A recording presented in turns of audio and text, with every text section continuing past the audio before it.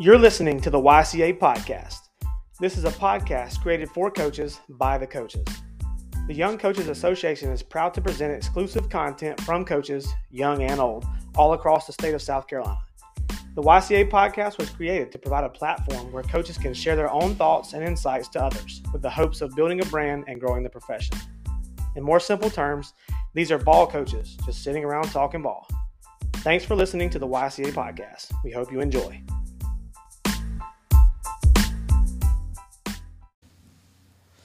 All right, welcome to today's episode. We are in our positional series.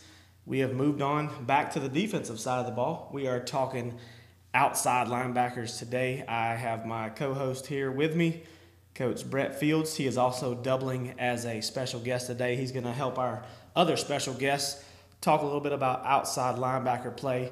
Coach Fields, what's up? Excited, man. Back here at Fort Willis. That's right. Finally got some backup here with our special guest, and excited to kind of be a guest myself today and drop some knowledge. I am going to be talking more, so if you don't like me, just go ahead and turn to the next, or just skip past the parts where I'm talking. Nah, just let it play because we still need some play time. True.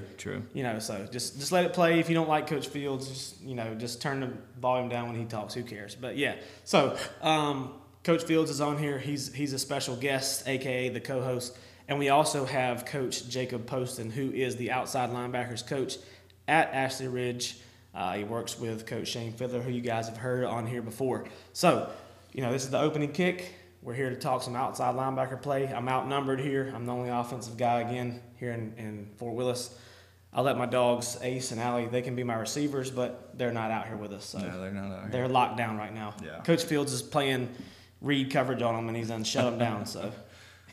and guys, if you're listening when this thing drops, we've got quite the coaching carousel going on. We're not going to talk about it much. This is the opening kick, but we got some wild stuff happening all around the state, and the low country especially.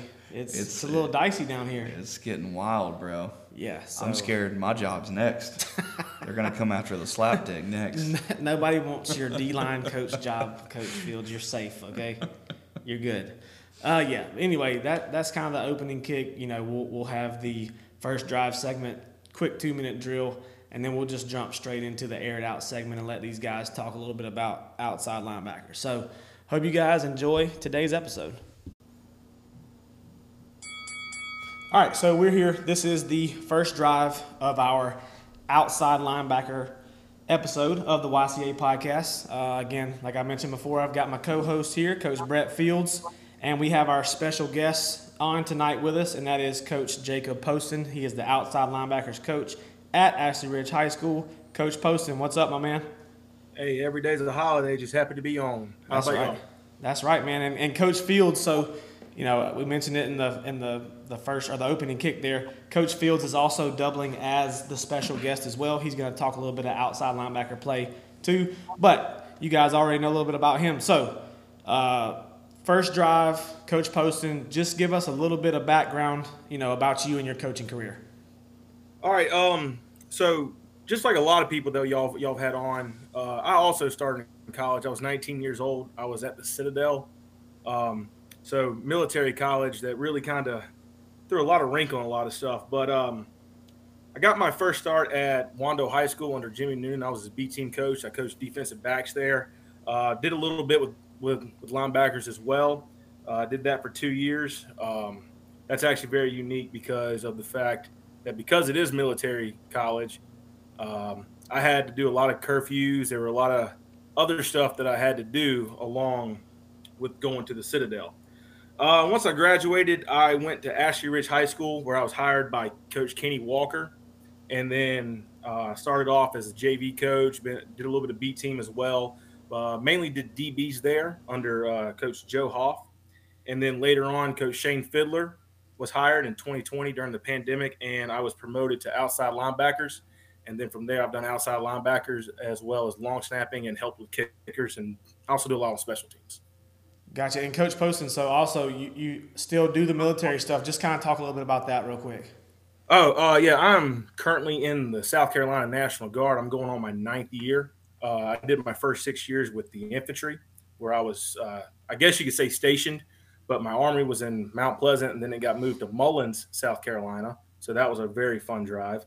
And then now I'm at McCready Training Center, where I am at range operations, where I maintain and operate the ranges. So when units from around the state or even around the country, when they have to qualify for their marksmanship test, I'm the one that puts them through the course. Okay.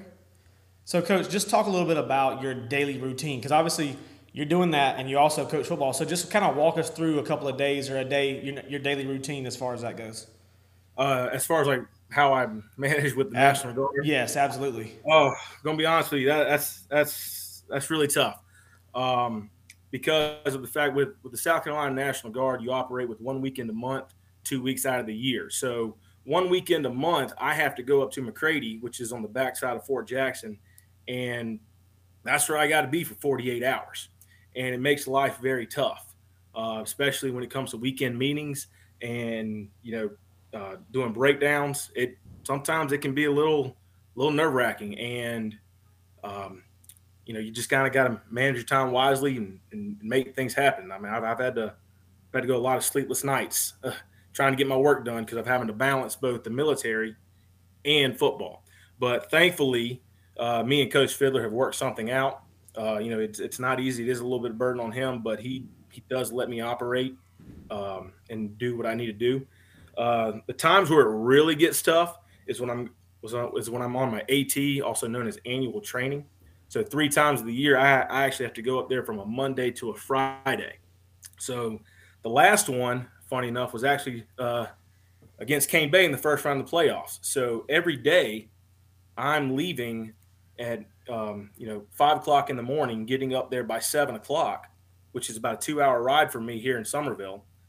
And then I'm having to do whatever I can, do my job up there quickly, and then leave as soon as I can to get back for 4 o'clock practice.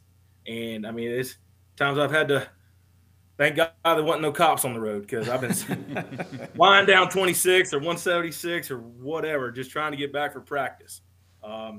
There was one time, on the Wednesday practice, I'm rolling in, and I still got all my OCP, which is the military fatigues, and I'm running out there changing as I'm walking onto practice. trying to coach these guys up. So it's a definitely bit of a balancing act, a lot of time management, and that's where where I think times like that I went to the Citadel, where it helped me with that time management and balancing everything out. Absolutely. Plus, you probably get a little street cred. You're walking up on the practice field, ripping off your stuff like in front of your kids, right? Oh yeah, I may or may not pretend I'm more of a badass than what I really am. There you go. That's okay. Coach Fields, anything to add right here in this first drive segment before we move on to this 2-minute drill? No, man. Excited to have Coach Poston on. Close friend of ours, close friends of a lot of people who's been on the pod, and just excited to have him on. Yeah, and so, Coach Poston, we talked about it kind of before we got on and started recording. Coach Poston wasn't exactly there at the very beginning, but he's been in there in the mix a little bit, so he's kind of grandfathered in as an OG member of the YCA crew. So he's grandfathered in. But yeah, that's the first drive. What we're probably going to do, Coach, we'll just move right into the 2-minute drill. So obviously it's not scripted for you, it's scripted for us. You don't have those questions, so it's going to be a 2-minute drill. You're kind of you're by yourself, but Coach Fields, we're all going to answer them too. We're going to try to hit this thing in less than 2 minutes. So any questions? Are you ready to rock and roll? Let's get it. All right, let's rock and roll. All right, first question. You'll go first, Coach, and then we'll answer. All right, hibachi or Chinese? Hibachi all day. Hibachi. Hibachi. All right, 1 high or 2 high? 2 high. 1 high. I mean 2 high if I'm playing it. Yeah, sorry. Fries or tots? Tots. Dirty. Ooh, the knot. Fries. Yes, sir. Fries. Man or zone? Zone, because it turns into man. Facts. I agree. Okay, I'll just say man to be different. All right, mountains or beach? Whew. I like living at the beach, but I want a vacation in the mountains. Mountains all day long. I don't care where I live. Mountains. All right, Coach, would you rather see spread or flex bone? Spread. Flex bone. Spread, I don't know. Zaxby's or Raising Cane's? Zaxby's. Canes. Zaxby's. Oh, my God. Even or odd? Odd. Odd. Odd. All right, spring break or Christmas break? Well, I coach wrestling, so I've never had a Christmas break, so spring break. There you go. Spring break. Chasing turkeys all week. Christmas break. All right, box or spill? Spill. Spill the ball. Yeah, sure, spill. All right, last one. Favorite meat in a taco?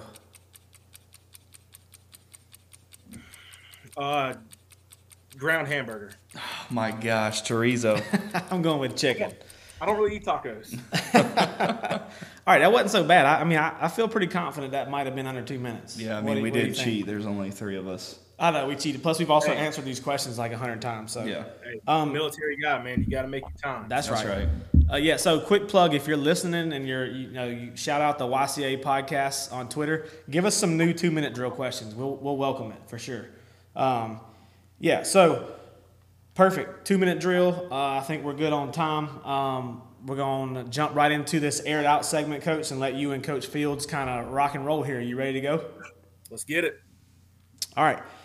So I'll start it out, and it's, obviously we learned a little bit about your coaching background, so now we're going to talk a little bit about your program's scheme, okay? So, Coach Poston, you're the, kind of the special guest here, so I'll let you start. Let's start with your program's current scheme or background, so give it to us.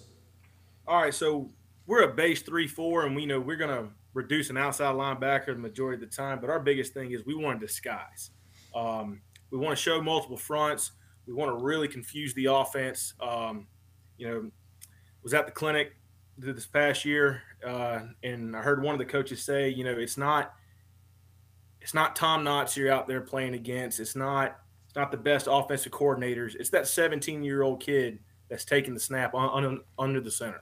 It's that sophomore offensive lineman or junior offensive lineman who might be taking his first couple snaps of the year in a real live game of varsity.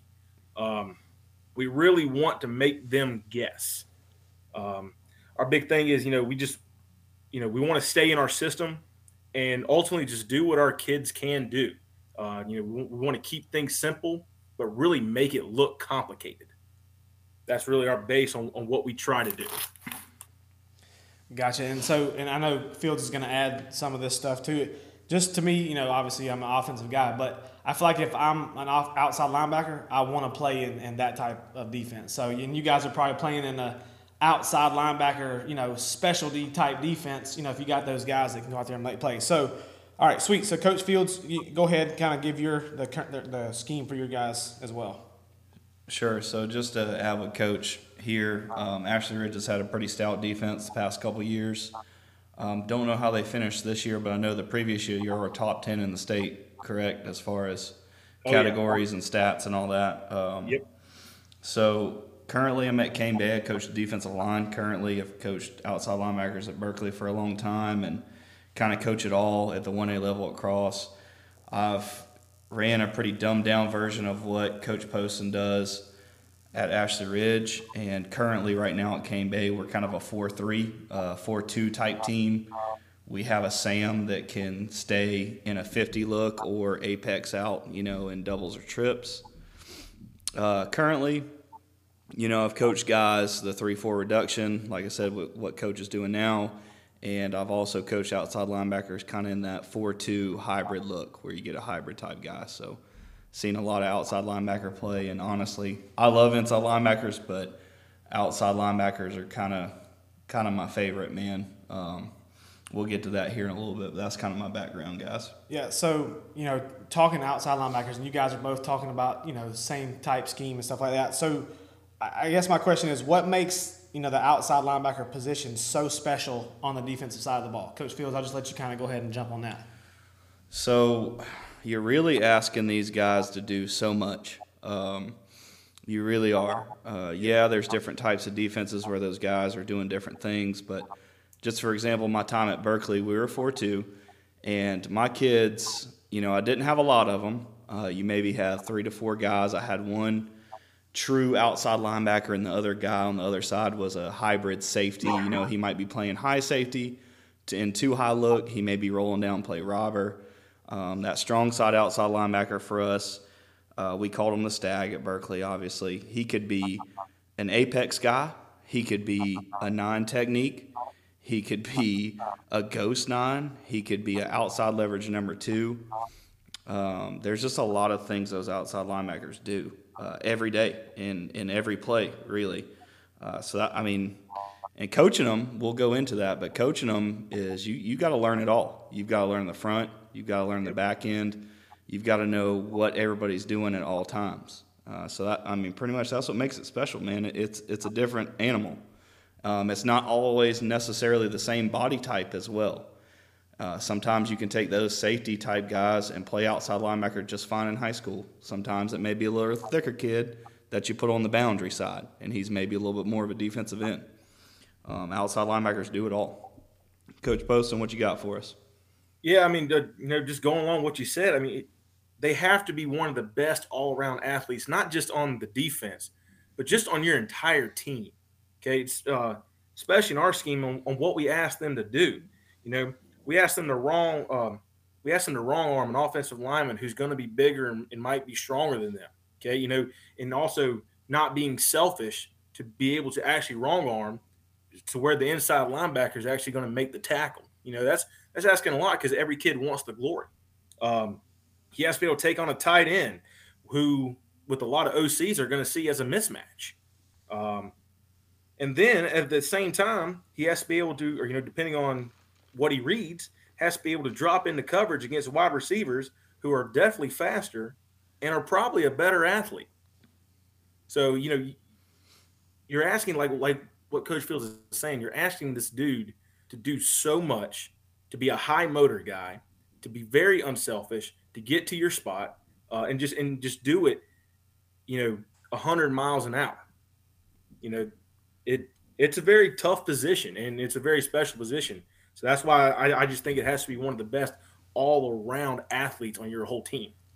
Yeah, absolutely. And speaking from an offensive, standpoint, those teams that have those guys, if you got a guy like we're talking about that's an outside linebacker and he can, slide out in coverage, or he can try to redirect a slot receiver, and he can also step up on the line of scrimmage and play the run as well. That's, I call them that they're like those hybrid guys. They need to kind of be that kind of, hybrid. You got to be able to do, like you're saying, a lot of different stuff. So, to me, if I was a defensive player, I'd want to be at least athletic enough to be considered to play outside linebacker because, again, you're pretty much involved in all areas of the defensive game plan. You got to stop the run.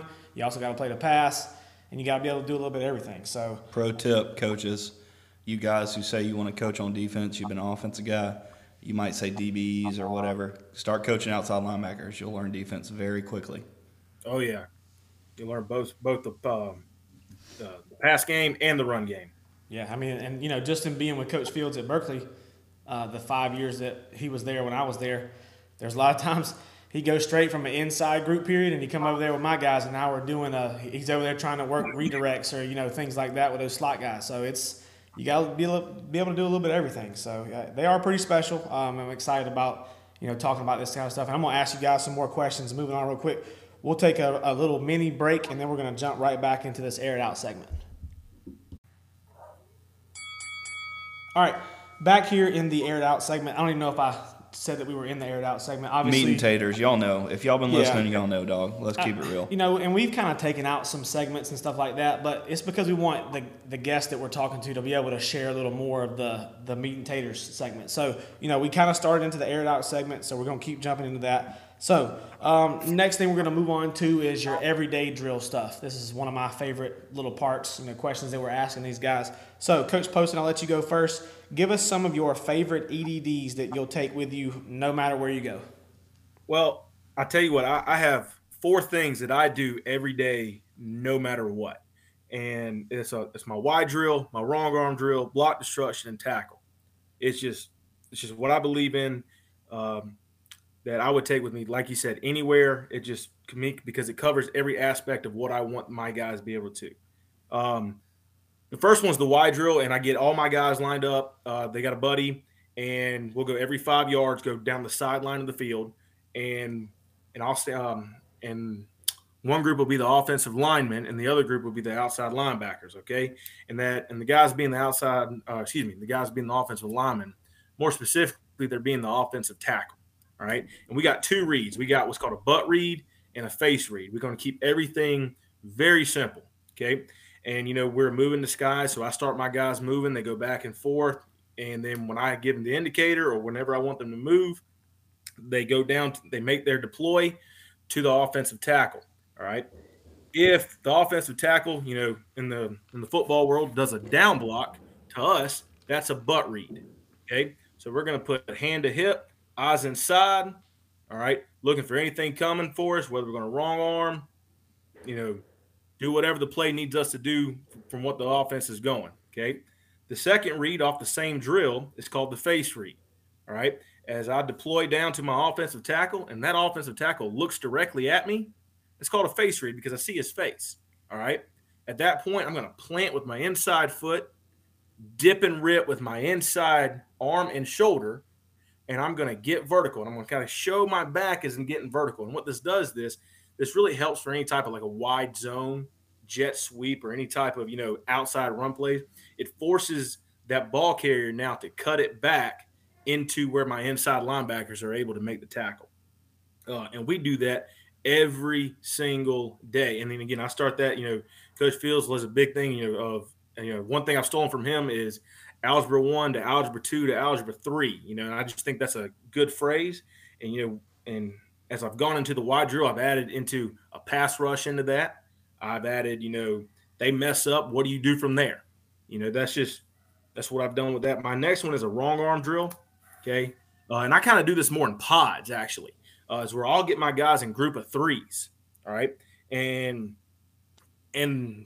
just like the wide drill, it's very, very similar. My outside linebackers are going to, they're going to move, they're going to disguise, they're going to, really kind of make it seem like they don't know what they're doing, but they do know what they're doing.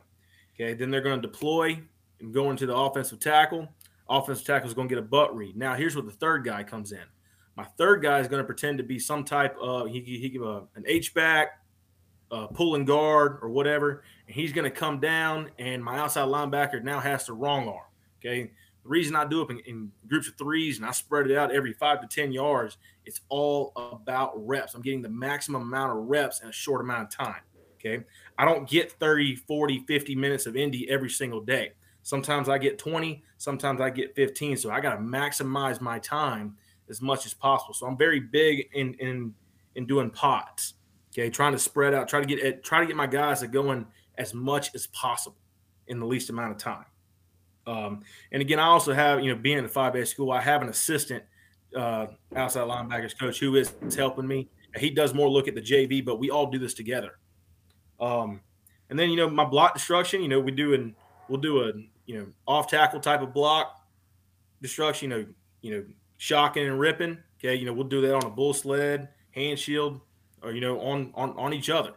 Okay. And then, that's block destruction. And after that, it's tackling, some form of tackling. I don't care if it's just a quick fit up or if it's a live, hey, here's the goal line. It's macho on macho, some type of tackle drill every single day. And those are the 4 things that I do. Yeah, that's good stuff, Coach. Coach Fields, you might have some similar stuff, but, talk about some of your favorite EDDs as well. Yeah, so I'll go a little different here. Coach Poston's kind of going into that 3-4 reduction stuff, and I just don't want to sit here and say the same things. I do all those same things if we're in a 3-4. Gonna kind of go more of a 4-2. Let's go 4-2. So some things that I love to do is I love to do a play side versus backside drill. I'm not big. We'll talk about it in a little bit, but I'm not huge on using equipment every day. When they get out there on a Friday night, they don't have any equipment but shoulder pads and a helmet. So I try to use bodies as much as I can. So one thing we'll do is we'll work on block destruction first. That's one thing I do with my defensive linemen too. The first thing we do is we partner up. We're cutting that guy in half. We're stabbing and locking out our arms, and we're ripping underneath play side. You know what I mean? So we're keeping our outside shoulders free. So we'll all start with that. Then we'll kind of go into that play side versus back side. So all the guys will start as play side outside linebackers. So I love to spill. Everybody spills. But technically, if you're the force player, whether you're rolling down or you're already out there, you're boxing everything. So you've got to understand when you are the play side guy, it's coming to you, especially in that 4-2 look. When you're apexing, you're 3x3 or 5x5, you've got to really cut that blocker in half, or you've got to be able to buzz your feet if nobody's coming to you and not commit to coming inside. So I think that's something huge that you need to do is teach those outside linebackers how to be force guys. Then we'll all be backside guys. So in that 4-2 look, if I end up being the backside guy to flow, I'm going to be the fold player. Everybody knows what the fold player is. I don't think coaches work on folding enough. That's something that I kind of prided myself in when I coached outside linebackers is you got these guys who are athletic. You've got guys who are kind of hybrids, and they want to fly to the freaking ball. Well, here's the deal, Bo. You got inside linebackers that can fly to the ball. If you're that backside outside linebacker, you need to play it low and slow until you see the ball. Something I love to do is just let's take it slow. Everybody in football wants to go fast. Coaches want to go fast. But if you're that guy in that drill, we'll give you a read. So we'll give you either, a number 2 in front of you to read or just a tackle, kind of like Coach Poston was talking about. And if that guy gets a butt read, he's now looking back. He's got that triangle. He's looking back to flow. If he sees flow away, he shuffle, find the open gap. He gains depth first, and then he shuffles. So that's something we're going to do every day in practice during our Indy, no matter how much time we got. And that's something we work on, and we'll start Algebra 1 as just the fold. Algebra 2, we might work the fold and then have that back cut back at him, and now I've got to eject and fit in that gap. Algebra 3 is we really try to mess with them, and we might RPO. We might work on an RPO or a play action where that number 2 leaves him, he sees tackle down, I'm folding, and all of a sudden the quarterback, who is one of my outside linebackers who thinks he's Peyton Manning, is going to pop up and try to throw that slant. So that's kind of the progressions there on the play side versus backside. I think people don't talk about the backside players enough in any type of defense. They're very important when the play side guys are doing their job. So that's just a couple. I mean, we could go into it for hours, but that's just a couple with me is block destruction and play side versus backside. Coach, and so, you obviously there are people, quick shout out real quick because the podcast, the people that are listening is definitely growing. So shout out to you guys that are listening. Oh, yeah, that's awesome.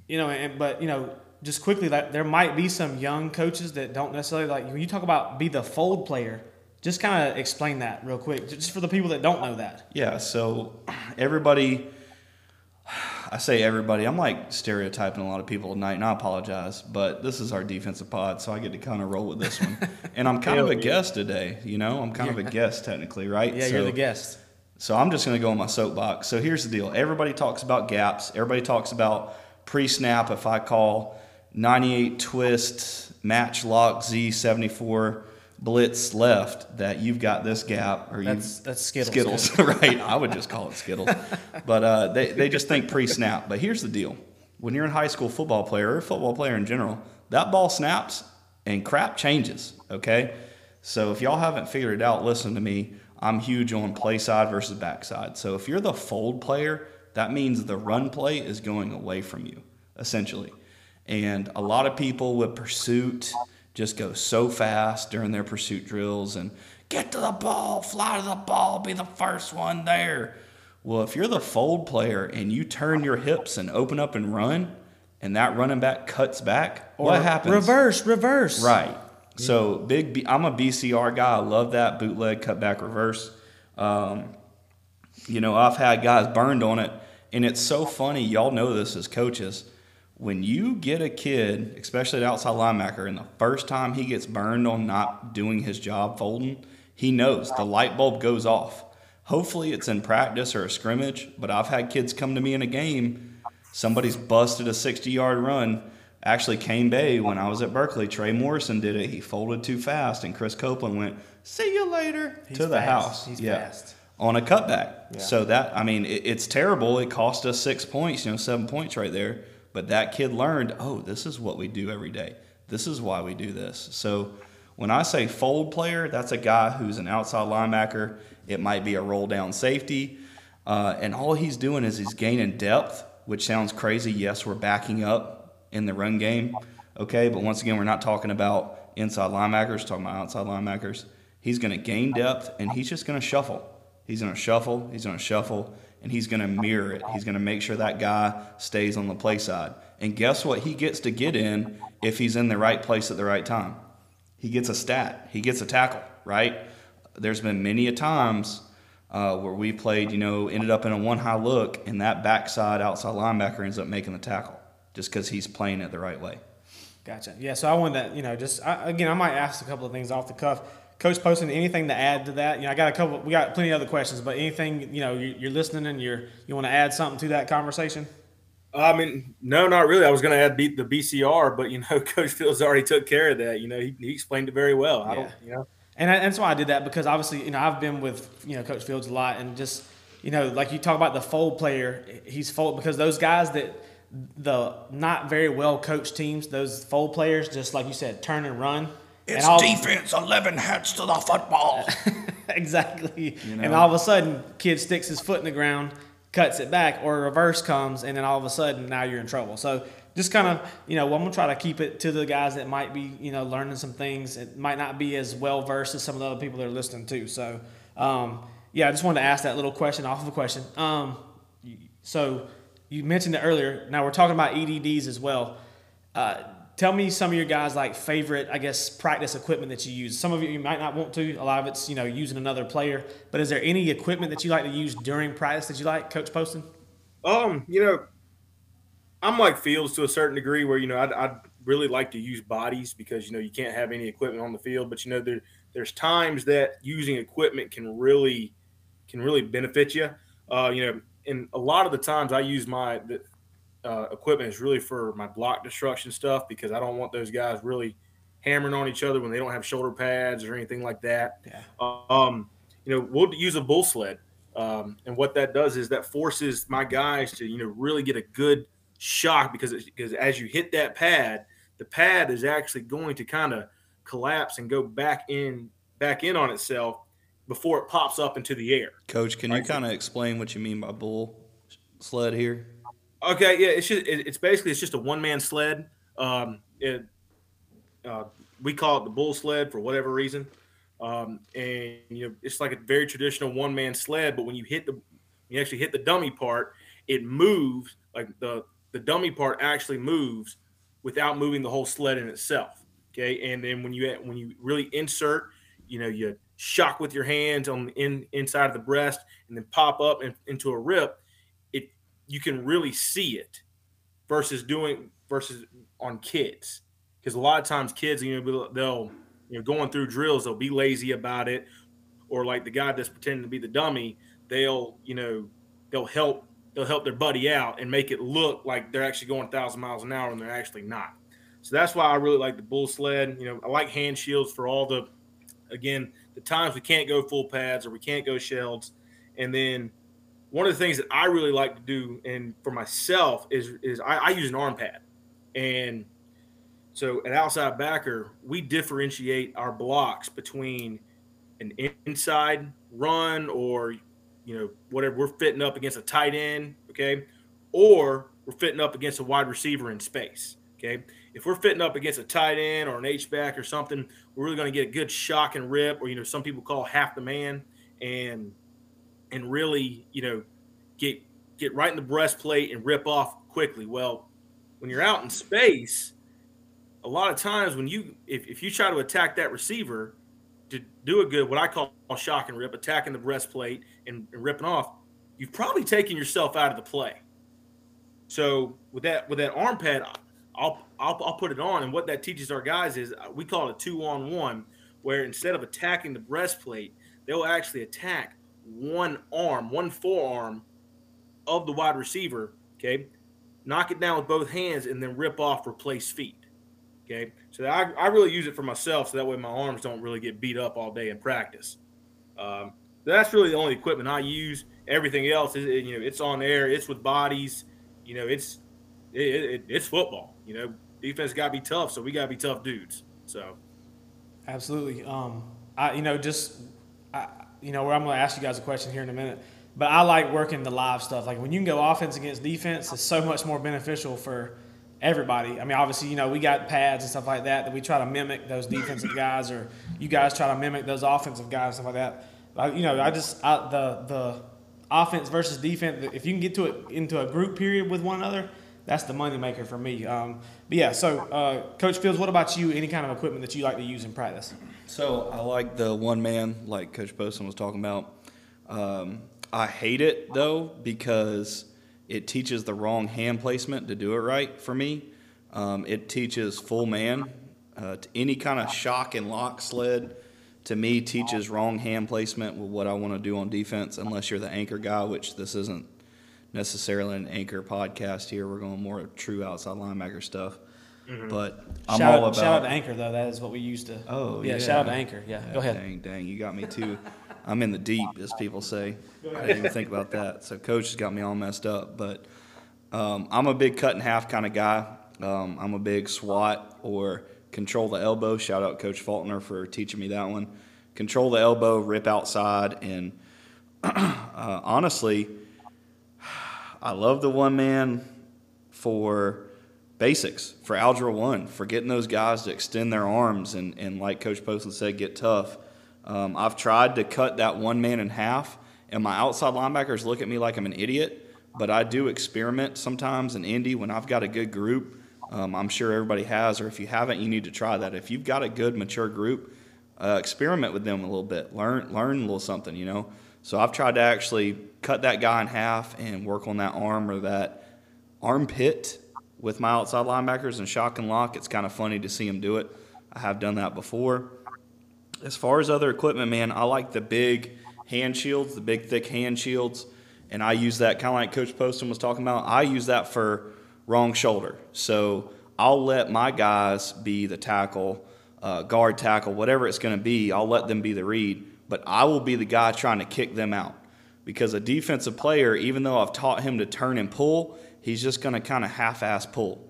So what y'all two can answer this too. We'll just go ahead and say it. When you spill, when you're a team that wrong shoulders and spill, what's the offensive adjustment? What's the kick-out guy do? Starts with an L. What do y'all do? Log. You log. Sorry, you log it. Yeah, you log it, right? So something I'll do in Indy when my guys understand Algebra 1, where we're surfing down, we're ripping, well, now I'll turn with that hand shield and I'll beat the hell out of them with it, okay? Not like put me in jail, beat the hell out of me, but I will literally, I'll force it. I'll log that guy and push that guy down, drive my feet so they can understand what that's going to feel like on a Friday. So that's huge for me. Just I can be forceful with that hand shield and still get them to feel it. Yeah, that's good stuff. And just using this equipment in the past, I got another question I'm going to ask real quick right off of this stuff. Elaborating off of that, you know, I'm a spread type person. I like being in the spread if I can. Coaching receivers, I've coached receivers a lot. Let me just give you like a scenario. So this is kind of it's off script scenario type deal. We'll let Coach Fields kind of go first, and then Coach Poston can answer. So I got a good slot receiver. Give me kind of like your philosophy or a couple things that you might do to try to either collision him, you know, reroute him, press him. Just give me kind of some insight into what you might would do with a good slot receiver. Need more context. Are you talking on a Friday night, or I've seen it the weekend before and we're game planning for it? Is this a practice? What do I do? Or let's just say you're game planning for it. Like you give me a game, like you know coming into the game, we've got a good slot receiver. We like to put him in the slot. We don't move him around very much. What's kind of with your outside linebackers? What's kind of your attack plan there? Well, first of all, you've pissed me off when you've done that. Just going to be completely honest with you, but go into a little bit more of my experience at Berkeley, because we were more, I'll be honest with you, those 4-2 guys are a little bit more versatile than those 3-4 reduction guys. From what I've seen, that may be completely different for some other people. But speaking out of that 4-2, we want to – God, somebody's going to be like, this guy has no idea what he's talking about.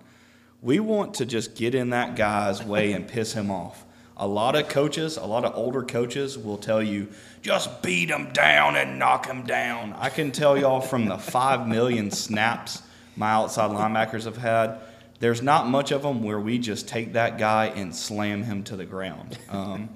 My coaches at Berkeley, my guys that I worked with were a lot older than me, and they got pissed off at me when I said, Coach, we're not going to literally physically knock him down. What we do is, and I learned this because I've had to work with Coach Willis, is we're going to determine our leverage now to make him release a certain way. If I've got a really, really good outside linebacker, I had one that's starting corner at Wingate right now, Trey Morrison. He's an absolute dog. All-American this year. All-American, Bo. He gets after it. But he played outside linebacker for us. He could play head up as far as his pre-snap leverage. And now that wide receiver, that slot, really doesn't know what he's doing. If you've got a little puppy starting off and you're in the right coverage, put him on his outside shoulder and funnel him into the safety. Make that guy release a certain way. It's not necessarily reroute and knock him to the ground. And a lot of people in this pod are going to be like, man, this dude an idiot, man. But, yeah, we want to be physical to that slot, but we just want to piss him off. We want to just slow him down just a little bit. And like I said, there's a progression with everything. So if you've got a dude at outside linebacker like I have had before, put him head up. Disguise it a little bit. If you're in the 3-4 reduction and he's I call that guy the floater. You probably call it, what do you call it, Coach Poston? You call it an Okie guy or? We call it reduction in an Okie, yeah. Yeah, so the guy away from who's coming in C gap is their Okie guy. Okie's the opposite guy. Right. That's opposite of the reduction. That's just how we teach it to our kids. So essentially, if you're not familiar with what they do, that's kind of he's kind of the force player down there. So, I mean, if you're in that type of defense, you could act like there's nobody on that number 2 and get out there post-snap. And that guy could be going, shit, man, I got a free release right here. I ain't got nobody but the safety. I got this. And then all of a sudden, gotcha, bam, there's the Okie guy up in his face. So the biggest thing to me is letting my outside linebackers know what leverage they're going to get in pre-snap and where we're going to funnel him to, because that's what we need to work on in practice. If I have a dude, we've manned him up before and kind of doubled him, essentially. If you've got a guy who can hang with it, stab with your inside arm, and make a man turn and make that guy go farther away from the quarterback, because we all know in high school, the farther you get away from the ball, the snap of the ball, the harder that throw is for a quarterback. So just a couple things. Coach Poston, you got anything to add to that one? I mean, it's just very similar to what you're saying. I just really teach my guys, because we teach our guys to really be – because we're a field and boundary guy. A field guy, if he's got 2 receivers, he's most likely going to be in an apex, all right?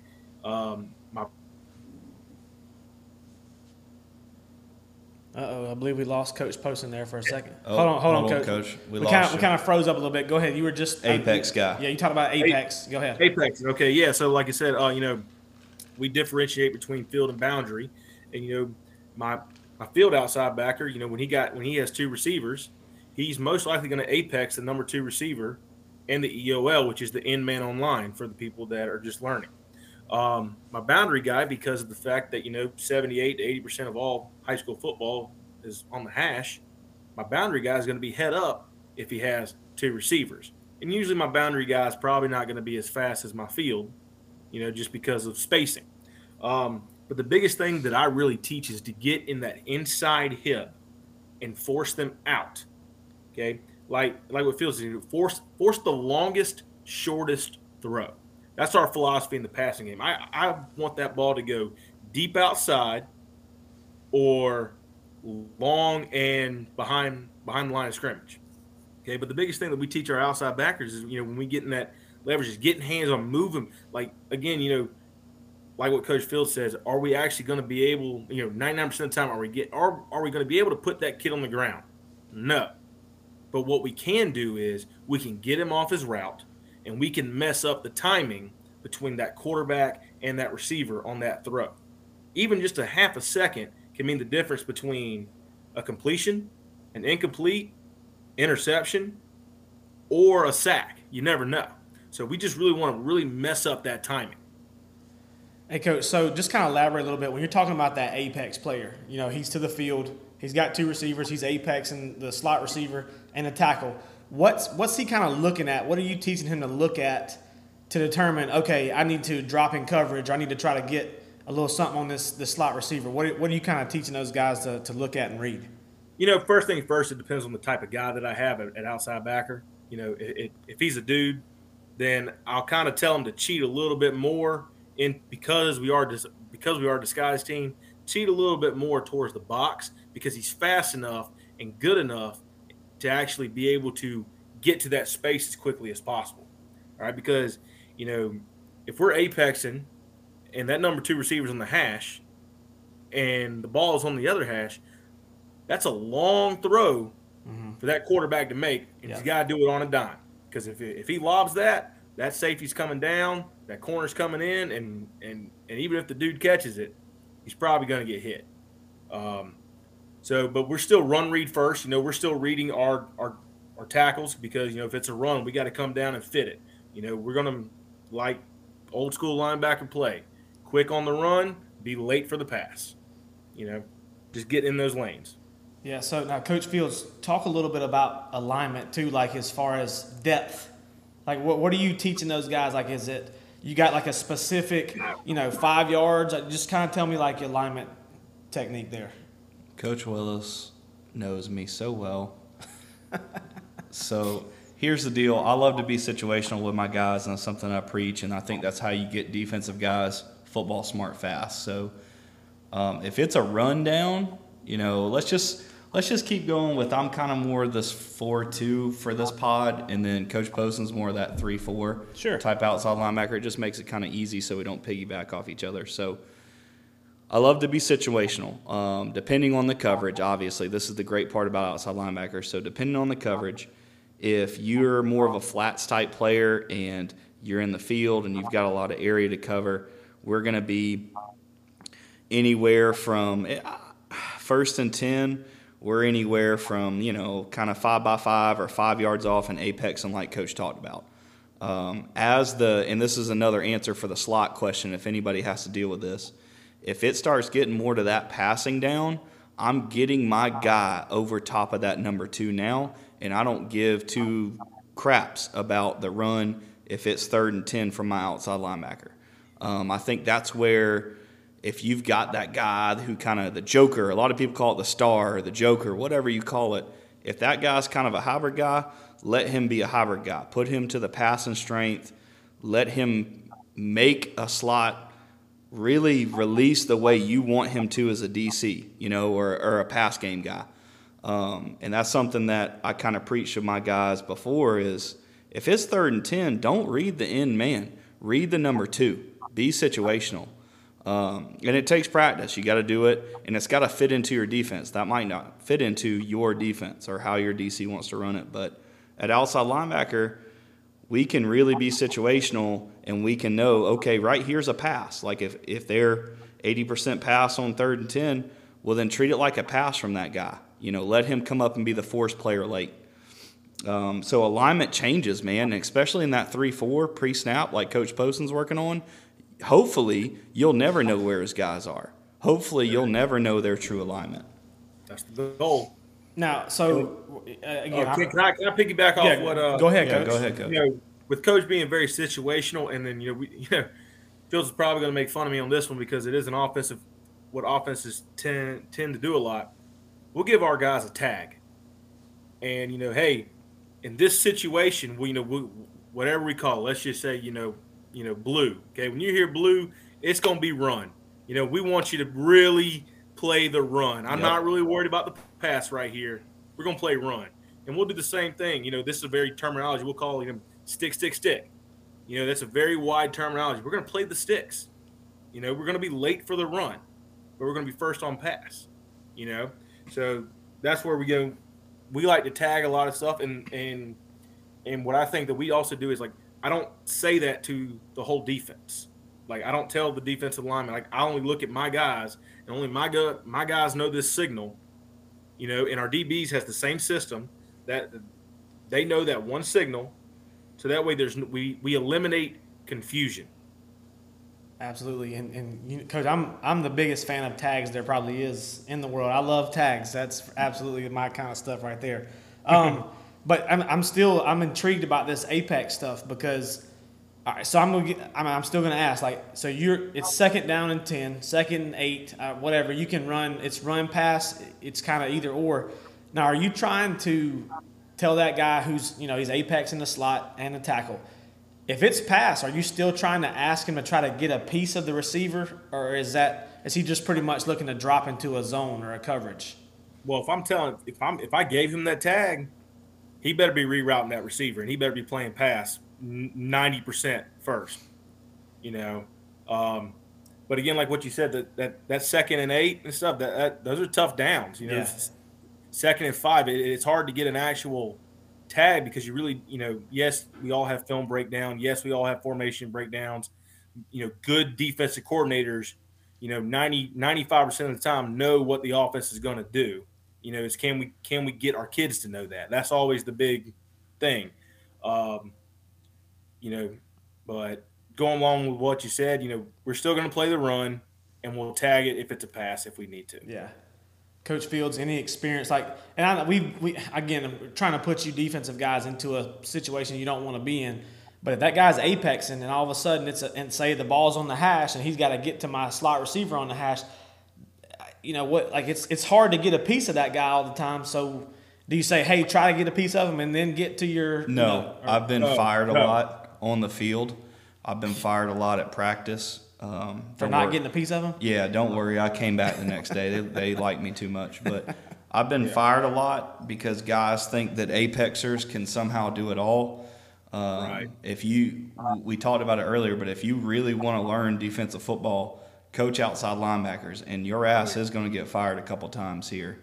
You can't. Cam, you got me fired 2 years ago. Right. I mean, it's just like, I don't know, man. Apexing to me is great in the run game. In the pass game, you're just giving an OC something. I think that's where Coach Willis is kind of getting to. It's almost impossible to ask that guy to do all that. Yeah. As an apex player, But that's where you got to play with people, man. Change your leverage, change all that. Make a quarterback go, oh crap, he's not an apex guy anymore. Yeah. He's outside leverage on that number 2. What is he doing? Yeah. Well, and again, you're talking about and I'm asking as if I've got a offense that, we can run the football and we can throw it whenever we want. I mean, obviously, if you have a team that you're not afraid of running the football, you might kind of start leak that guy out a little bit more towards the receiver. Or it's all situational to me, but I'm just trying to put devil's advocate. That's kind of what I'm doing. John, just trying to get some technique stuff and talking about that stuff. But this is some good conversation. And the last thing that I want to say about that is the last thing I teach is if you can't get there, don't chase that number 2 receiver vertical trying to reroute. There you go. Because something's get coming to your area. Yep. Yeah. He leaves, something's coming back. Get to your spot. Yep. All right. That's the big thing. Get to your spot, reroute second. Yeah. It's all about spacing and zone. So and so that's kind of what I was asking. Like, are you putting emphasis on trying to get a piece of them? Yeah, but if not, then you got to get to a certain area and play your zone coverage. So that's good stuff. So we'll kind of jump in, kind of switch gears a little bit. We're talking about different things, different techniques. But yeah, we'll jump right into that. Kind of switch gears here. We've been talking about, some technique type things, stuff like that. Couple questions. One I'm kind of curious about is developing lower level OB, outside linebackers. So how do you identify first off and develop lower level outside linebackers and work to develop those coaches as well? I'm going to start with the kids first. First thing with the kids, and I feel like everybody says this about defense as a whole, but you're really looking for those high motor guys that are just always finding their way around the football. People that are just flying around. They're the energetic type of kid that's always bouncing off the walls. I just feel like those type of kids make really good outside linebackers because they, like what we talked about in the beginning of the podcast, they're asked to do a whole lot. Next, with my field guys, my field outside backers, I'm really looking more of a longer, lankier, more of a basketball type of player, just because of the fact that lots of space that he has to deal with. So the longer he is, longer arms, the taller, the better he can get in the way and knock down passes. My boundary guy, I really don't care how big or small or tall or fast he is. That's not what I'm worried about with him. I'm really just want him to be tough, just be that overall grunt, the guy that just because he's going to be the one that's going to take on the heavy runs. he's going to take on the majority of the tight ends. He's going to take on the majority of the kickouts and stuff. So he's got to be able to just be an overall tough, hard-nosed dude. And then, how we develop is, right off the rip, we do varsity and JV together. And this past year, we had 2 JVs. We had, JV1 and JV2. Well, I had all 3 levels of varsity, JV1 and JV2 all together doing my individual. Okay, all the drills we did together. I had eyes on them, and we did it all. And again, I had help from my JV assistant, the legendary Mike Monette. If you ain't never heard of him, you do now. He's just an absolutely fantastic guy, and he helps me out. And he knows so much because he's one of those guys that's he's been coaching a really long time and has tons of experience, and I learn things from him every day. But again, we work together. And then there's times where going into our, passing stuff and group stuff where we'll split the JV on one side and the varsity together, even though we're still in our individual period. And I'll have my varsity guys doing the same drill on this side and my JV guys doing the same drill on the right side. And then what I'll have them do is I'll have them switch lines. So essentially I always have my varsity guys going up against varsity guys and my JV guys going up against JV guys. But the biggest thing is my kids are getting reps and I'm having eyes on them, and they're getting not only coaching from me, but they're also getting coaching by their actual position coach as well. And there's even times where we'll split it up to a certain degree where I'll have him, and then again, this is the benefits of 5A, having assistants, quality assistants. Some 5A, coach. Some 5A. Some 5A. We're getting there. It wasn't too long ago we were in the same boat y'all were. But I'll have him take all my boundary outside backers, and they're working on one drill, and I'm taking all my field guys and working on a completely different drill. And then again, we'll switch it up, and they're rotating. And again, so no matter about 3 to 4 minutes, all my levels, which is probably about 15 guys, are getting not quality reps from quality coaches. We're trying to work our way and getting our B team. And for those of you out there in the state, our B team is our 7th and 8th grade, and we're trying to work our way into getting to where those guys for individual period type stuff is doing the same things that we are at the same time. I'm also the JV defensive coordinator for both the JV1 and the JV2. So I'm coaching Wednesday, Thursday, and Friday night. And so is the majority of our varsity coaches as well. We do everything together. I also this year have gone down to the B team, depending on if I could get there in time, whether it was bus situations for away games or just being available at home, which 99% of the time I am, is going down and helping the B team coaches and coaching those guys, because we're all running the same defense. We're all using the same terminology. So I go down and help those guys out and coach those guys. Now, it's in the game. They're coming off to the side, and are you able to correct everything? No. But those guys are getting coached, and we're trying to make the best of a situation with our current situation, what we have. We'd like to say we have, a position coach at every single for varsity, JV1, JV2, and B team, but that's just not the case. So we got to, Coach Fiddler always says we got to steal time. So that's my time that I'm having to steal time to coach my guys. Yeah, absolutely, Coach. And just from experience, I mean, obviously you got a kid that, say he's in the 9th grade and he's getting coached by you as a 9th grader, a 10th grader, 11th grader, 12th grader. It pays big dividends. It's big time help. So yeah, that's good stuff. Coach Fields, what about you? Like, what are you looking for when you're looking at those younger guys trying to identify those outside linebackers for your scheme? Yeah. So once again, we want to do a good job of not just absolutely stealing and saying the same things over and over again. Coach Poston did things that, either I've done before or want to get to doing. As far as coaches, one thing I'm working on right now currently this offseason, and I coach defensive line, but, we all have assistants right now, is I'm coming up with kind of position manual, something that they can kind of look at and go over. Not everybody has the meeting time, or, you might have lower level guys that maybe don't teach or have a bunch of kids or coach 3 sports or whatever. And one thing I think is great is I'm going to do a Google Classroom with those guys. That's something I've never done before. I'm going to try to put, our JV D-line guy and our B-team D-line guy and as many players as we can and just have kind of a manual, which I think is good. Something with your terminology on it, something where if you get a new lower level guy on staff, then you can just say, hey, coach, I'm going to add you to this Google Classroom. Let's meet in person or let's meet Google Meet and let's get that guy up to speed. I think something as well with the lower level guys is your B team outside linebackers, our B team 7th and 8th as well. If your middle school outside linebackers, they may not end up being your varsity starter. So as far as what I'm looking for is maybe on B team, I'm just looking for a stud on defense. I might be looking for an offensive guy. If you use tight ends and your B team uses tight end or H-back, that might be a kid that I'm looking for going, can we steal him for JV? I think when those kids get to JV, they need to end up being your starters. But you might, especially in that 4-2 look, your hybrid guy, your star, your joker, whatever you want to call it, that's going to be a dude, okay? And he might not be the dude in middle school right now.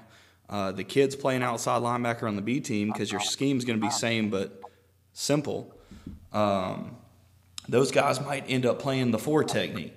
They might end up playing inside linebacker on the varsity. So middle school-wise, you're just looking for, I think, just kind of smarter kids or maybe kids that they're going to grow into that role as far as physically.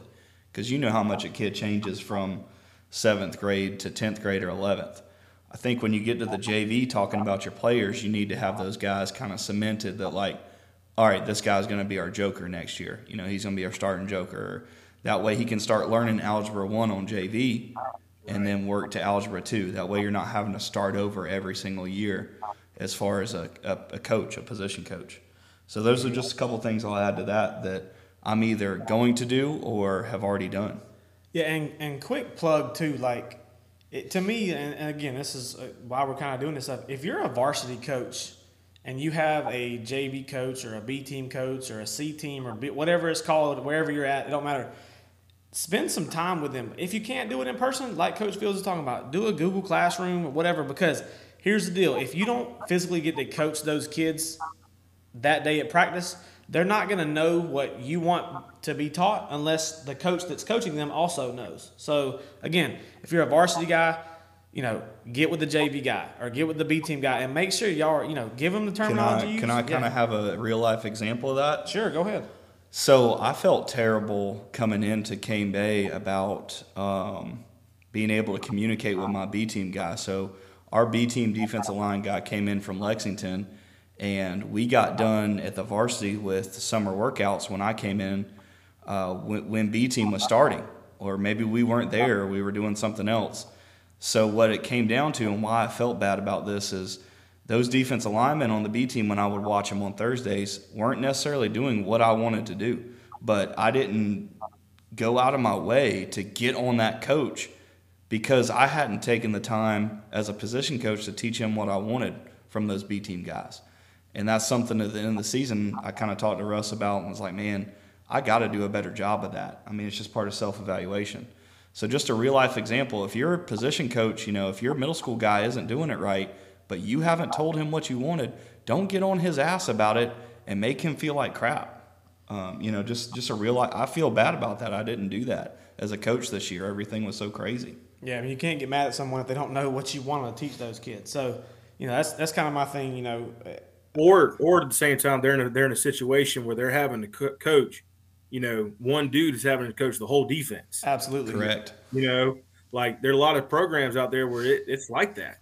You can't get on those guys about every position group doing the fundamentals fully correctly. To a certain degree, just be happy they're running your defense. Absolutely. Be happy they're learning terminology. Yeah, terminology, all that fun stuff. Learning how to be a whatever. In Coach Poston's case, it's Swamp Fox. Learn how to be a Swamp Fox. Learn how to be a football player.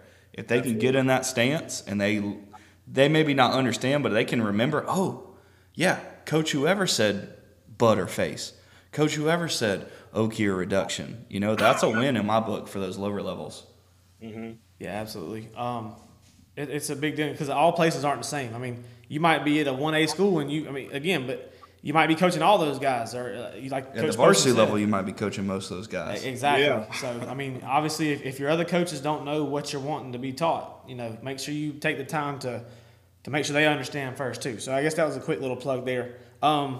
Real quick, I just want to jump into I probably could have talked about it earlier, but like some group stuff. Like we're talking about group stuff, so Coach Fields will kind of let you kind of circle back and then let Coach Poston take when you're finished. But what are you guys looking for during your group periods from your outside linebackers? So during Indy, we get all those things we already talked about. When we get to group, if it's inside, I'm looking for play side versus backside, and I'm really hammering technique and fundamentals of block destruction. It's a great chance when you're going inside run. If you're the fold guy, you teach fold in Indy, and there's no guard coming after that guy, right? So it's easy for him to just shuffle and fold once he gets into your program, knows what to do. During inside, let's just say you're the fold player, that freaking guard or tackle is screaming at your behind. He's trying to cut you off, right? He's taking his 45, whatever he's doing in the steps, and he's coming to cut you off. So if you're the fold guy in the inside drill, inside run, you've got to find a way to rip either inside or outside. And that's kind of some leeway I give to good players is I'm not going to tell you rip outside shoulder of the guard every time if you're the fold guy. There might be situations where that guy's cutting back and you got to cut to the inside shoulder. So that's something I'm looking for is getting your fits right. Are you taking the right steps? When we get to 7-on-7, which to me is another huge group period, then we're situational, right? So we're working on, all right, maybe we have a man coverage this week as far as our outside linebackers. Well, I'm looking for, is he going to stab with the inside hand? Is he going to man turn? Is he going to force the guy outside? If you're a big cover 4 team, are you getting enough depth? Are you rerouting that guy? I'm looking to really hone in on, is he doing the things that we worked on in Indy, but is he doing them fast? Coach Willis was great at attacking our pattern matching stuff. He was great at attacking our spot drop stuff. And his receivers knew what we were going to do. They knew it when we walked on the field for 7-on-7. So it was a great chance to say, good on good, let's get after it. It wasn't necessarily who's the toughest guy. It wasn't necessarily if we won the 7-on-7 against our teammates. It necessarily, we gave up 3 yards a day in inside run. It's, did my play side guys fit? Did my fold guys fit correctly? In 7-on-7, did we funnel it to the safety? Did we say in? Did we say out? I mean, communication is another great thing with 7-on-7, I think. And that's something I preached when I first got to Cross. Those guys will tell you, we communicate, right? So 7-on-7 is a great example of, in a group period, my outside linebackers, if we're a zone, we've got to communicate. We've got to take our right steps. Another thing I look for is, I hate when we, at outside linebacker, we go to lunge at that guy. If we're trying to get hands on number 2 and we just lunge, buzz your feet and let that guy come to you. I mean, there's just little cues. As teachers, we're always talking about cues. There's little cues that I'm looking for those kids to do during group periods. Yeah, Coach Poston, anything you got to I know you probably do a lot of the similar stuff that Coach Fields talks about. Anything else you want to add to that? Yeah, I mean, it's all the same stuff, really. But pre-snap, are my guys moving and disguising? Are they deploying to their spots when they need to? Which is harder than you think. If you haven't taught, or coached in that type of defense, it's harder than you think. It's a progression deal. It's hard, and the term is the indicator, and it changes from week to week, from offense to offense you play. On the snap of the ball, are they doing their job? Are they making their correct reads? Are they doing their butt reads and face reads correctly? When he gets to 7-on-7, the one thing that just absolutely irritates me to death, and I know Fields is going to do the same thing, is that when my outside backer chases that number 2 receiver on a bubble and leaves the curl wide open. That absolutely just freaking irritates me. Yeah, I'm a big depth guy when it comes to Yes. zone coverage. Get depth and let them throw it underneath. Yeah. It's just, for our things, we're big on fundamentals. Yes, we scheme teams. Yes, we at times change a little bit what we do. We put our calls to match what the offense is going to do that week. But at the end of the day, we just preach the fundamentals. That the fundamentals are going to win the game. Talking with Fields for over a situation going on the past 2 weeks that he knows about. I saw we talked and he said the 80-20 rule. That our fundamentals, and we're going to prepare. Excuse me, we're going to prepare for 80% of everything they do, or we're going to prepare for everything. But at the same time, they might come out in something different that week. But because we harped on the fundamentals week in and week out from day one of spring practice, all the way until hopefully the day of the state championship, that 20% of something that we ain't seen before, we will be okay to live to fight another down because we harp on those fundamentals. The button face reads, doing our assignments, doing our job, flying to the football, being, hesitating, being that fold guy when you need to be, and then flying to the football when it's time. DBs getting to your spots. We just preach the fundamentals, and I think that's just one of the reasons that, as our own defense, we've had a very good defense the past couple of years, led by Chris Collins. Yeah, that's good. And I'm going to ask a question, kind of elaborating off of that. We're going to take a small little break, and I'm going to come right back into this and ask you guys a question off of that. Just elaborating off of that, we're talking about coaching your guys up in a group setting, group period, stuff like that. So, and we'll kind of go with you first, Coach Poston. I'll just kind of circle it back around to Coach Fields. So you're coaching these guys up, and you notice a mistake or something, like you said, a guy chases, a flat route instead of, getting depth or whatever. How do you, what's kind of your philosophy? Are you one to, coach him on the fly? Do you replace him and you talk to him? Kind of how are you correcting your guys during practice? Well, first things first, it does depend on the kid. And this is something that it took me a long time. I'm on year 8 of coaching, and it's taken me a long time to understand. And my reason is because, I said it in the podcast earlier, the fact that, I'm a military guy, went to the Citadel, all right? My dad's a Marine. My uncle's a Marine. Okay, I coach football and I coach wrestling. Very intense sports. My whole life has been very intense. So very early in my career, stealing from an earlier podcast, very hair on fire type of coaching. Coach Young, shout out. Yeah, going back to really answer your question is it just really depends on the kid. Is he a kid that I can yell at? Yeah. Or is he a kid that I need to pull out for a second and talk to him about? Okay. Next thing is, and even whether he needs to be talked about or needs to be yelled at, is this a mistake that we don't see a lot? Or is this a mistake that I've harped on since day one? Going back to the example is chasing the bubble. My kids know to never chase the bubble. Yeah. But you know what? Sometimes the kids do it. And, and it's week 7, week 8, and we're going up against an air raid team or whoever it is, and they're going to try and bubble, and it's Tuesday after, and they chase the bubble. Well, you know what? I'm probably going to be a little bit more angry and harping on them than they would if it's the second day of spring practice or the first day of fall camp. So like I said, but initially I am a very, intense guy, but I like to consider myself to be firm but fair. But I am very loud. I do lead the dynamic and stuff. I'm just a very loud individual. So, yeah.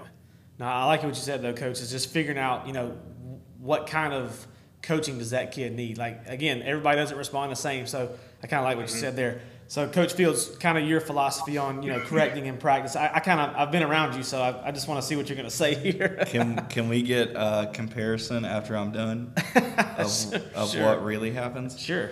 So here's my example is we're in 7-on-7, and I do this all the time, but once again, let's just say you're an outside linebacker with me and you've got the flats. Whatever the coverage is, you have the flats. It's trips to you. It's 7-on-7, so I'm telling you to put hands on, number 2, put hands on number number to 3. Who cares? But you have the flats, it's trips, and they run flood. And they run freaking flood. And your butt jumps the early out, the quick out, and they throw the deep out behind you. It's not going to be good for you. I'm just going to let you know. I don't care what type of kid you are. It's not going to be good. Something day one that I preach, if it's trips, think flood. To me, it's a good little teaching point for you guys who coach outside linebackers, and you don't say this yet. If it's trips and you've got the flats, think it's flood from the start. And if it's not, great, then we can just get hands on somebody and they're going to go vertical and you talk. But if you've got the flats, you need to be deep, bait that guy. And, we say kids are selfish nowadays, whatever. Something I preach to my kids is if you let him throw it underneath you, you can tackle that guy, right, and get you a stat. Yep. If you jump the early and they throw it right over the top of your head for a deep out, ain't nobody tackling that joker. We're asking a safety to come over there and play that. Good luck. That play's designed for him to catch it and get out of bounds or make a guy miss and get upfield. So, your butt's getting chewed on things like that. Now, if you're going up against a superior athlete, like, okay, DJ, for example, there were times with DJ Chisholm, who's playing at Middle Tennessee State, fastest kid I've ever freaking seen, we would ask our outside linebackers, because it's 7-on-7, I want to see if he can do it. He might be playing man on that cat. It ain't going to happen. Coach Willis is calling smash. Good freaking luck, bro. I'm not going to get on that kid if he did his technique right and he just got beat right there. That's part of football. Now if he didn't even try, if he didn't buzz his feet, that's completely different. But in a group, are we going more group period here, Coach Willis, or? You're in a group, I guess a group practice type setting. Like, right? how are you correcting your guys? Like, what's kind of your philosophy on correcting your guys in practice? To get more in depth of what Coach Poston said, if it's a guy that's an older guy and you've done it 30 times, get his butt out and just don't say anything to him. Yeah. Because I'm big about, I'm going to give those kids hell as far as I'm going to mess with them, I'm going to coach them up, I'm going to constantly talk to them. I talk too much to my players. But there are times if you've got an older guy, like a senior, just don't talk to him. Just get him out and put another guy in and coach that guy up. You know what I mean? Oh, well, you're not coaching that guy. I am. I'm trying to teach him that I've told you this enough. You're just not going to play if you don't do it right. Coach has got me all worked up here. Yeah. If you've got a younger guy, right, if you've got a younger guy, pat him on his butt and kind of rub his back and tell him, hey, Bo, this is what we got to do. And then a lot of times when you coach it and they know what's coming, they're going to tell you what they did wrong before it even comes out of your mouth. They're going to turn around and look at you and go, oh, Coach, I did it. I did it. I did it. Yep. Listen, you don't have to be mean about it. You just go, get out. Well, and a lot of guys, and I'm kind of the same when it comes to that. Like, you identify how you can coach each kid. I'm the same way. But that's a good lot of times, like if you take that kid out and you're not coaching him, he's like, oh shoot, he ain't even like coaching me no more. This like, ain't good. This ain't good. Like I need to fix something. So it is funny because I've seen you do it before. And I've seen you. It is you take that when you might have a little period with the JV kids. You're coaching those kids a little bit differently because obviously the expectations aren't the same quite yet. Right. But, you don't want to scare them away and be like, I don't want to, play for Coach Fields no more. Like, so that's. And sometimes those kids aren't going to learn until it happens on a Friday night and there's points on the board. Yeah. I'll be completely honest with y'all. A lot of time, I'm a learn as I do type person anyway. Somebody could hammer it into me, but until I do it myself and screw up myself, I'll go, oh, yeah, I really don't want to do that again.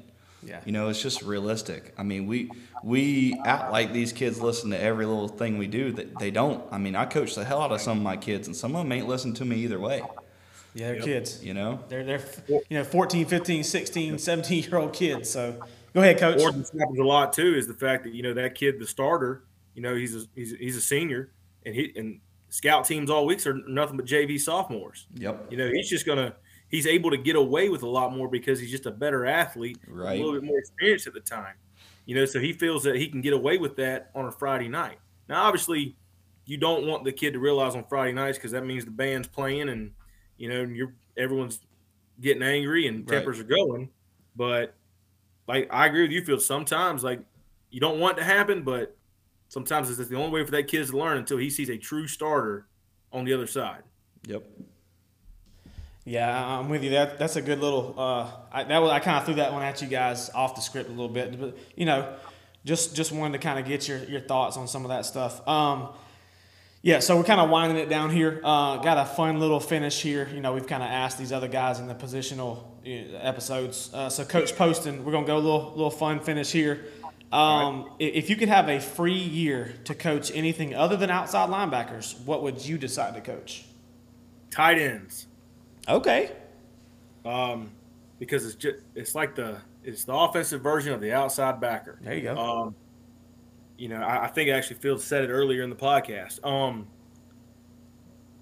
Coaching tight ends, you're involved in all the run game and the passing game. It means that, I'm going to learn offensive line blocking schemes, pass protections, all that fun stuff because, and just being honest on this podcast, I feel that's my weak point right now in my coaching career is not understanding fully the blocking protections and how they operate. Now, yes, I am doing things on my own to try and learn it and get better. Yeah. But, if you're saying that I have a free year that doesn't count against me and everything and I get a free chance to learn, I'm going to go be tight ends because I'm going to be able to, at the same time, learn all the blocking schemes and why they're actually blocking it this way.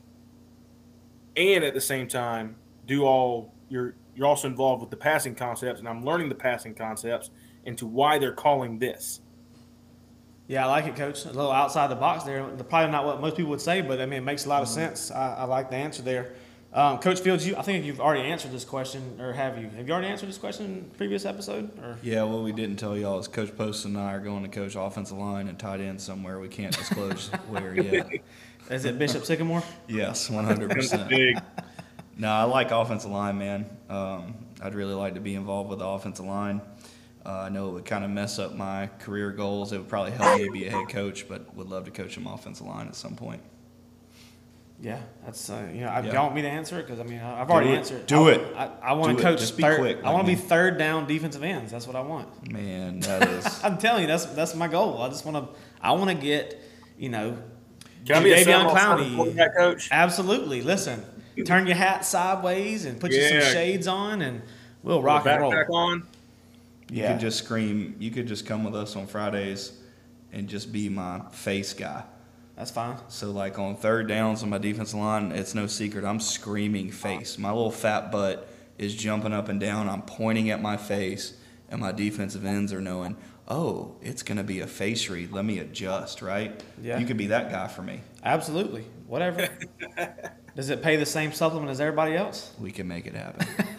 I'm down for it all the way. Yeah. Okay. All right. So that perfect. Short and sweet there. Last little question here for the aired out segment, Coach Poston. Obviously, you're a young coach yourself, but you've been coaching, like you said, for 8 years. Just give some advice for younger coaches looking to advance, up in the ranks. All right. First things first. Get your CDL. It makes life easier. I have it. I've had one for about ever since I got to Ashley Ridge, so about 4 or 5 years now. I've made a lot of money on the side. It's made planning so much easier. Okay, even if you don't get paid, it just makes planning so much easier that you don't have to figure out someone to drive.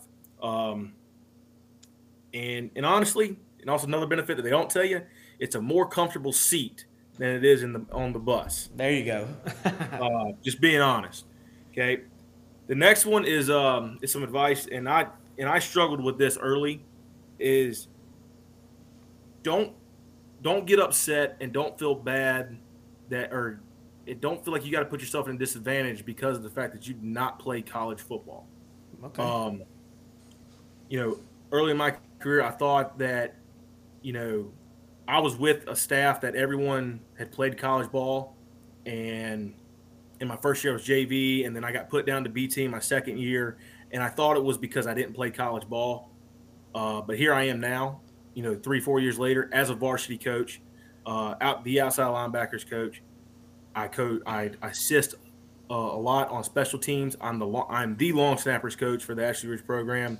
I help. I'm always with the kickers. And we've had conversations a lot in the past that a lot a lot of other coaches, they're like, oh, I didn't play college ball, so I can't be a varsity coach. No, you can. And then, I think you said it on a couple of podcasts back, the surprising of the amount of coaches that have been on this podcast, and and very few have actually played college sports. So that says something, that the fact that, if you're a 19 or 20-year-old kid right now out there and you're listening to this, go volunteer coach. It's years of experience, and it's going to help you in the long run. Okay. You're not going to be, as long as you are doing the right things, working hard, and doing everything of what all these guys in the past have said, you will get a varsity spot sooner than later. Just keep grinding. The second thing is for those of y'all out there, letting everyone know, I'm getting married in May. Uh-oh. Hey-o. Yeah. So here's my advice to go along with that is, and I know there's all these coaches have way more experience than me when it comes to marriage and kids and all that type of stuff, but find the right significant other. The woman that I'm with now, her name's Taylor Hillman. She is the head cross country coach, and she just got the head soccer coach for Cane Bay High School, or the head women's soccer coach. Region coach of the year too, right, Coach? Region coach of the year, yes. So there's little battles that we go on in my house. She's like, I'm region coach of the year. Well, I won state in wrestling last year, so so that's where we're at with that. But she understands the lifestyle. She understands that it's going to be a lot of late nights. She understands that weekends are going to be missed, and she understands that it's not easy.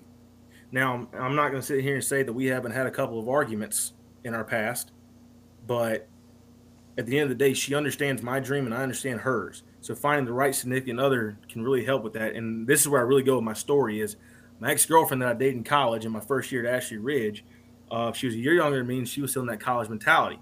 Very beautiful woman, had a lot of success. I think she's now a lawyer, so I missed out on a lot of money. But but I remember this very specifically.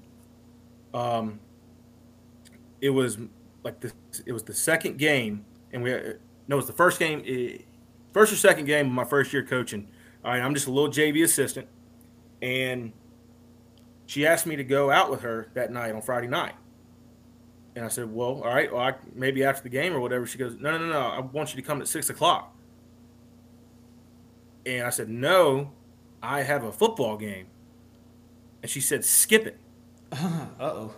Yeah. So needless to say, that was about a 3-4 day fight right there. Right. That, that can be very, very solved if you have the right significant other, if you have the right woman in your life that can not only understand, but that she can also motivate you, be there for you, and help push you forward and achieve the goals that you want in life. So that's really all my advice with that. Absolutely, Coach. I mean, and I, just to kind of elaborate off of that, before Coach Fields gives some advice too, it takes a special woman to be a coach's wife or coach's significant other, whatever it may be. Because like you said, it is a lot of times when you by yourself as a woman, so it takes a special person to be able to deal with that lifestyle as well. All right, Coach Fields, you've given advice on here plenty of times, but give some more advice to some young coaches. If you're on defense, coach outside linebackers. There you go. Give it a shot. It's really going to help you. It made me grow a lot. Second thing is go back and listen to some of our podcasts. It's a plug, but if this is one of your first one listening to, we've got things on how to take a new job, how to find the right job, how to be a good assistant, things like that. And really third is shout out to our significant others. Yes. I think between Taylor and Larson and Allison, we have three great ones that support Absolutely. all of us to be, honestly great coaches. That's what we strive to be, and they do a lot for us, So shout out to your significant others too, guys. If you're listening, you've got the right one. Yeah, I mean, even more so, like it's the off season technically for football, and Irish pretty much know right now, once a week we're doing a podcast. So it's not even in the middle of the season right now. We're still sitting down and doing this kind of stuff. So, it takes a special person, so shout out to them. I think that's a good place to wrap up the Air It Out segment. We got an overtime segment coming. We'll take a quick break and come right back to it. Overtime segment, we just finished up our Air It Out segment with these guys. A reminder, Coach Jacob Poston, he is outside linebackers at Ashley Ridge. Got Coach Brett Fields on here. He is coaching the D-line, but he's coached a little bit of everything on defense. He's at Cane Bay High School. Real quick, overtime is for our guests. They're going to ask us a question or just talk about a topic that they want to talk about, something like that. But real quick, I want to go back and elaborate on something that Coach Poston had brought up when he was talking about giving advice. And he talked about, not playing college football. And I want to revisit something that Coach Steve Tannehill told me, a while back, when he took the job. And he always, just sitting down and talking to him, he always said that he kind of avoided, and this is not against people that did play college football that, coach, but he said he always kind of avoided hiring those types of people because a lot of times when you have a guy who played college football, they were so talented in high school that they weren't necessarily as good at the fundamentals as someone, again, I was 5'10" in high school and I had to work really hard and be good at fundamentals to be a good football player.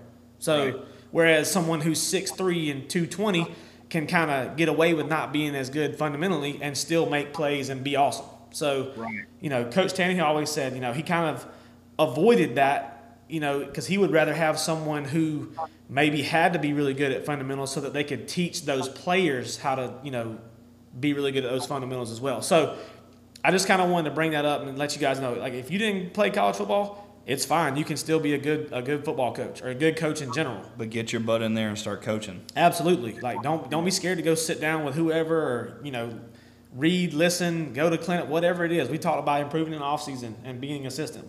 Go listen to those episodes. But, again, now I do also know that people that did play in college football, that are also good football coaches too. So not a slight against them, just reminding you, if you're a coach out there, an aspiring coach, and you didn't play college football, it's okay. You can still be a good football coach. Just, grind, learn, and go out there and give it your best shot. All right, so that was kind of my overtime plug. So, Coach Poston, passing it over to you. If you got something for us in overtime, now is your time to shine. All right. Well, I got a question for each of you. But before I ask that, one thing I forgot to say in the advice is, coaches out there, get your kids to wrestle. Amen to that. Get your kids to wrestle. Okay. Work with your wrestling coach. All right. I promise you, a year with wrestling is going to make a big difference. Yes, I know the big stigma is, they're cut weight. This ain't the 1990s anymore. All right. There's weight regulations. Kids are only allowed to lose a certain amount of weight.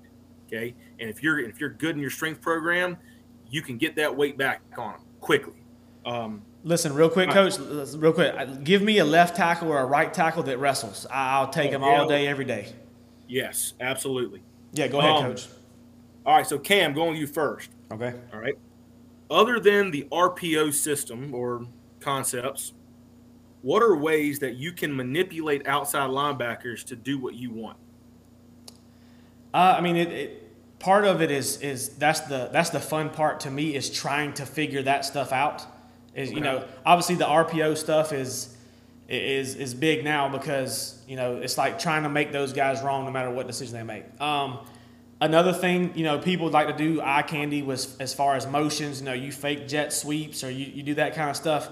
But a lot of times and what I look for in any kind of game plan, if I can manipulate what that outside linebacker is reading and, do something off of that, I'm going to do that. And just for a perfect example, and I don't know, I know that you were at Ashley Ridge one year. I saw one play, the first play I watched, again, it was a scrimmage. I think you guys were playing South Florence or West Florence or something like that. Outside linebacker, the tackle, it was a down block, and he tried to fold kind of down inside. And then the safety was cheated over to the trips, and there was nobody behind the outside linebacker, and there was space for days. So all we did that week was, we came up with the play, and we made it look like run up front, but it was just a quick game slant behind you. And that outside linebacker stepped down in, and he's folding. And then I told my guy that was playing receiver, I said, if you get caught, you might as well just come over here and sit beside me, because it worked to perfection. The tackle stepped down, outside linebacker folded kind of down the box or towards the box, and then there was nobody back there, to take away the slant because we just got inside leverage on the corner. But, obviously. So basically you're false keying me. Yes. If I can find a way to false key you or false key those guys, or if I know what they're looking at, there's some little things that you can do that, you can kind of play with on offense that you can try to make those guys, like you said, manipulate them in that way. So, I look for things like that on film, and it's hard to find some of that stuff sometimes, but it also depends on where the rest of your defense is aligned as well. The safety was cheated so far to the trips on the other side that there was no way he was making a play on that slant. And so the adjustment was, obviously y'all lined up a little bit differently after that, and we did some different things, but that's like a whole nother segment. So that's kind of podcast. Yeah, that's kind of my a few base things that off of the RPO stuff that I like to do. All right, Fields. I've heard this a bunch on your podcast that you want to run empty in the goal line or short yardage. Sure. How are you defending empty in short yardage or goal line? I'm looking at you, Coach Fields. How are you going to defend empty? Damn. You got to answer it. It's on the podcast. All right, so essentially we need to find out if it's a running quarterback, right? That's a big deal. A lot of guys like to dial up some pressure and blitz. I'm big on playing man coverage, or if we're not playing man coverage, we're pattern matching, but it's going to look like cover zero, essentially. We need to find out if it's empty with a tight end. If it's empty with a tight end, you've got to account for that guy, because those DBs lose a tight end real quick, even if it's empty. So that's one thing we're identifying is who's got the tight end. If it's a defense that I trust, then I will do some pattern matching, like easy switch stuff. I've talked about it before. You're going to know who is the true press guy and who's maybe a yard or two off. We don't all want to play at the same plane. You know what I mean? We all don't want to be shoulder to shoulder. That way we don't get pick routed. So the short answer is obviously make sure we've got a body on a body. And either we're going to play straight up man, we're going to play inside leverage, or we're going to do a little bit of pattern matching, which would be as simple as one step, he steps out. Let's say he's the number 2 away from trips. Okay, he's the 2 receiver side, and I'm manned on. I'm the outside linebacker. I'm inside leverage. Let's say I'm up and my corner's just a little bit back and the safety's over there to help me out. As soon as that number 2 steps out, I'm going to go ahead and switch with the corner. Now I'm getting a little depth and find a number 1. Just a quick example. I'd love to play around with more. I'm not really a pressure guy, but I would love to have some automatic pressures off of that too, just to keep it easy for your guys. Gotcha. Yeah, good questions. So Coach Poston, you got anything else that you want to maybe talk about, or you want to revisit something, or because obviously I feel like this has been a pretty outstanding episode. I've learned some things, and you guys have shared some knowledge here. Last thing I want to say, and it's just that it's a saying that I kind of live every part of my life on, is every day's a holiday, every meal's a banquet, and every practice is a family reunion. There you go. I like that.